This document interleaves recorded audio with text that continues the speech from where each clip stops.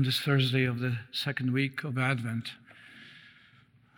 The Lord's words are addressed to us, words of incredible consolation, an incredible promise that I am with you, that I am with you. Fear not, says the Lord. It is I, the Lord your God, who grasp your right hand. It is I who say to you, fear not, I will help you. Fear not, O worm Jacob, or maggot Israel, I will help you, says the Lord. Your Redeemer is the Holy One of Israel. It is the Lord who turns to his people, and even though as people themselves look at themselves sometimes, he says, I'm a nobody, I'm no one. I'm going through these difficulties that I have with the family, problems, difficulties in society, country, wherever it may be. We may not feel that we are of any significance, and yet the Lord is turning to us. Fear not, I am there for you. I will be there for you. I will not abandon you. I'll take care of you, no matter what the difficulties may be. And these difficulties can be of extraordinary kind. The path, the journey of our spiritual life may not be that easy. The path by which we, wish to go forward in our family life, and there's so many difficulties, and I hear them. I hear so many of you, whether it's in a context of confession, a context of just discussion, reflections. There are sicknesses, there are difficulties with children, or sometimes, you're carrying the cross of caring for elderly, which may not be that simple, not be that easy. And yet it is the difficulties that we face and that we encounter sometimes can discourage us. And yet the Lord, right in the midst of it all, we who may be very realistic and we know what reality is all about, and yet the Lord says, I will be there for you. I will help you. Do not be afraid. I'll grasp your right hand. I'll hold and walk with you. Sometimes in a spiritual way, we have to ask the Lord, yes, I want you to really be with me as I walk into my job or whatever the difficulties may be. Walk with me, be with me. This is one of the ways we can actually ask him to assist us on the level of our knowledge that he's there, because he promises he will always be there. And so he speaks to us that the difficulties that we have, and it's a poetic language, I will thresh the mountains and crush them, make the hills like chaff. When you winnow them, the wind shall carry them off, and the storm shall scatter them.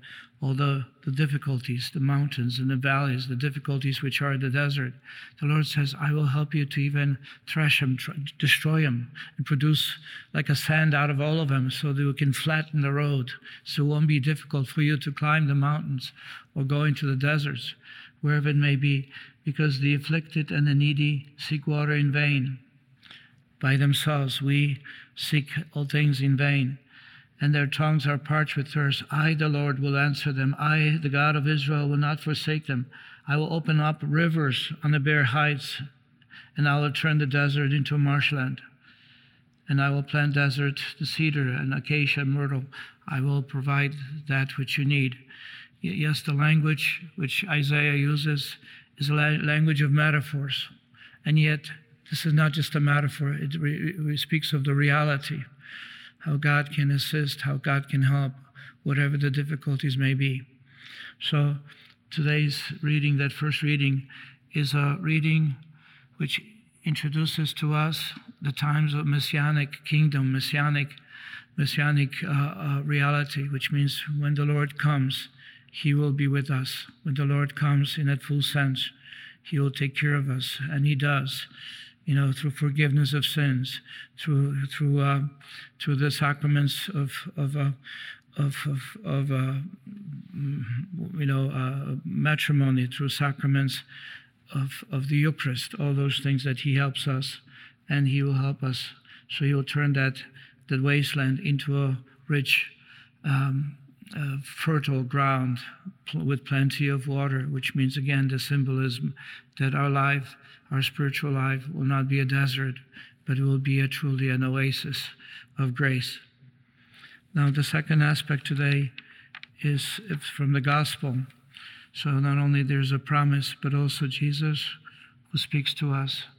And he gives us the knowledge of what's taking place at the very moment in his life. It's a historical time. He speaks of someone whom people know already. It was John the Baptist. He's the one who's preaching conversion.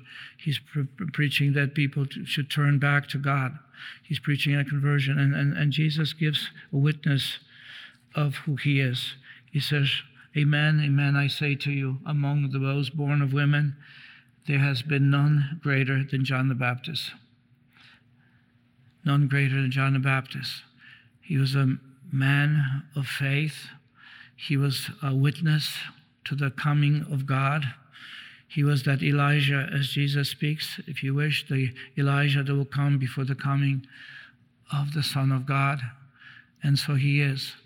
And yet there is something here that is so surprising to read. Yes, there has been none greater than John the Baptist, yet the least in the kingdom of heaven is greater than he.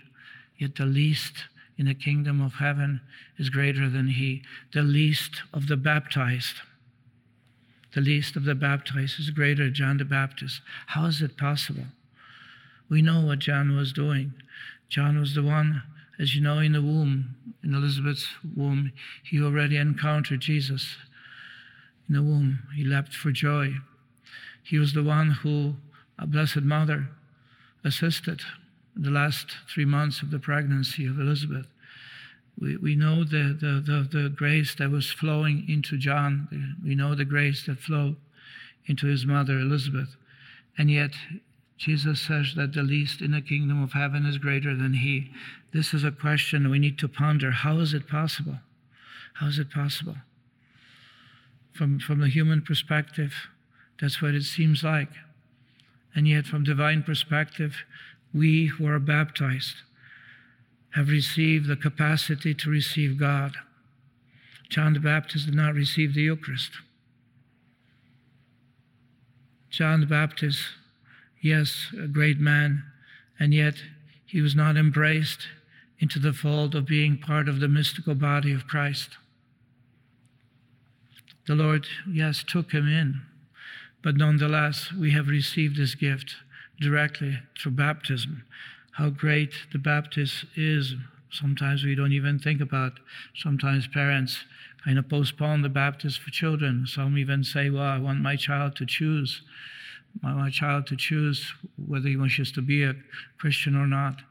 And this is why St. Augustine was so against this type of practice. He says, if you wait for a child to go to school and learn how to read, we'll miss all the opportunities. Just like child will not choose to go to school and start learning how to read.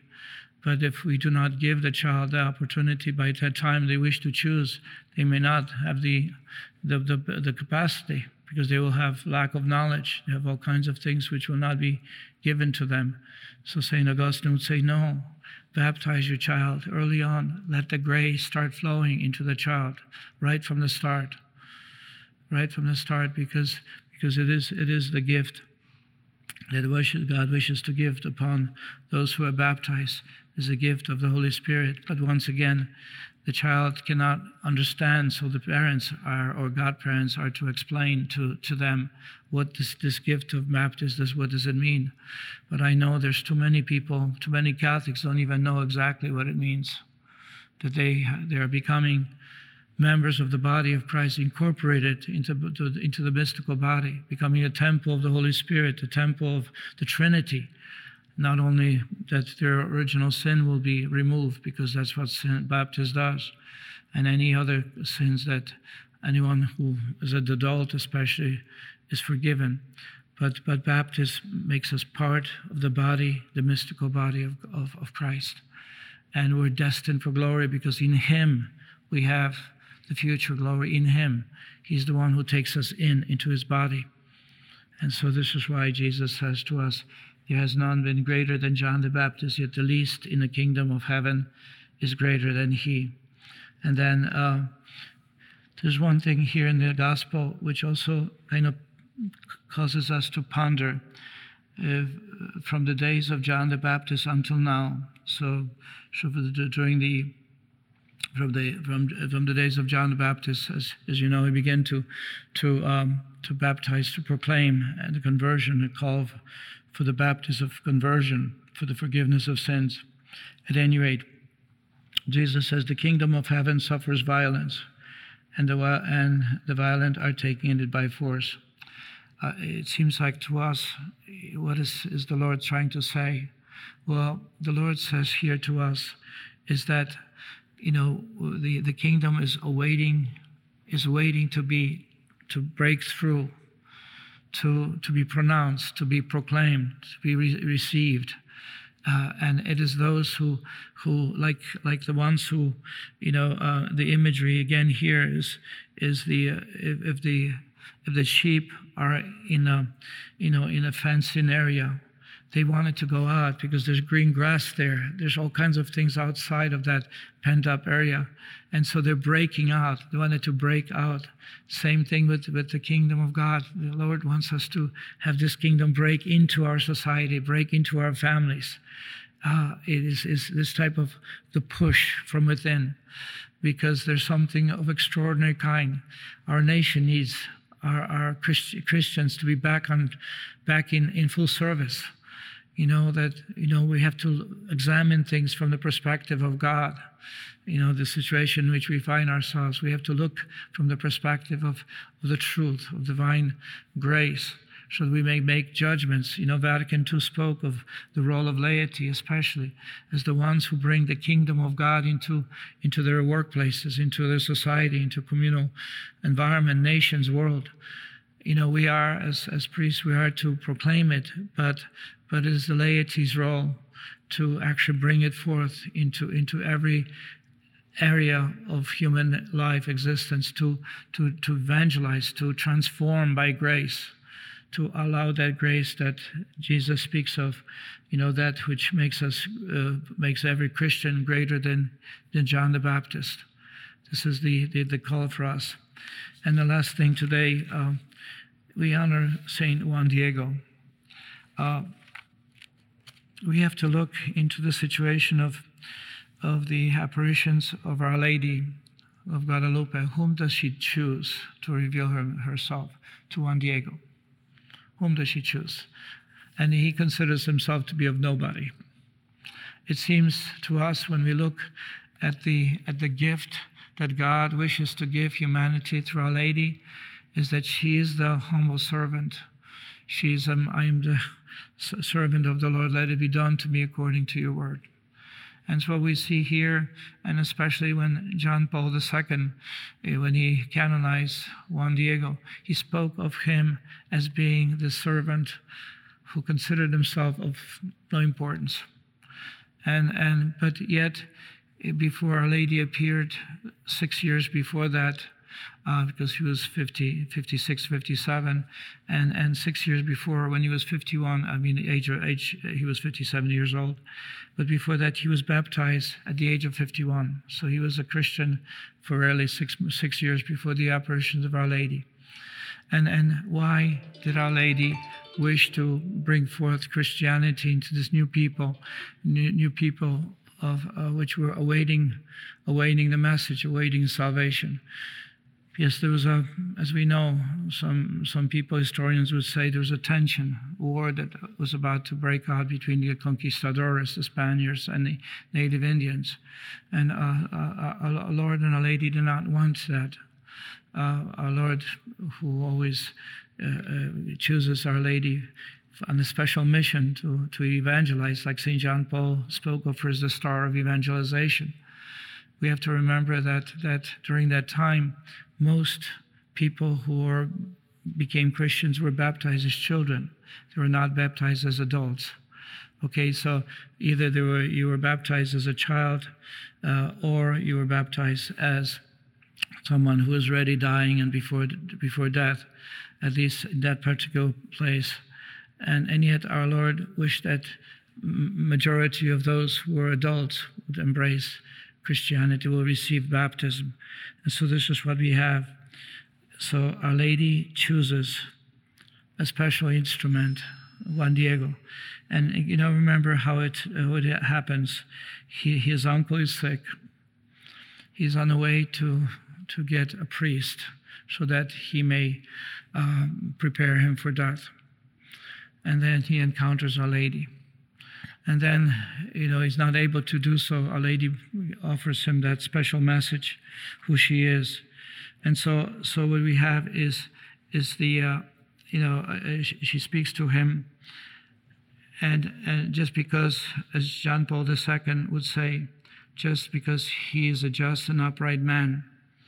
But Our Lady chose him because of his humility. And so, as you know, the next day he still wants to have the priest to be brought to his dying uncle, and he's avoiding the spot where he meets Our Lady. He wants to go around, and of course, he's not able to do so.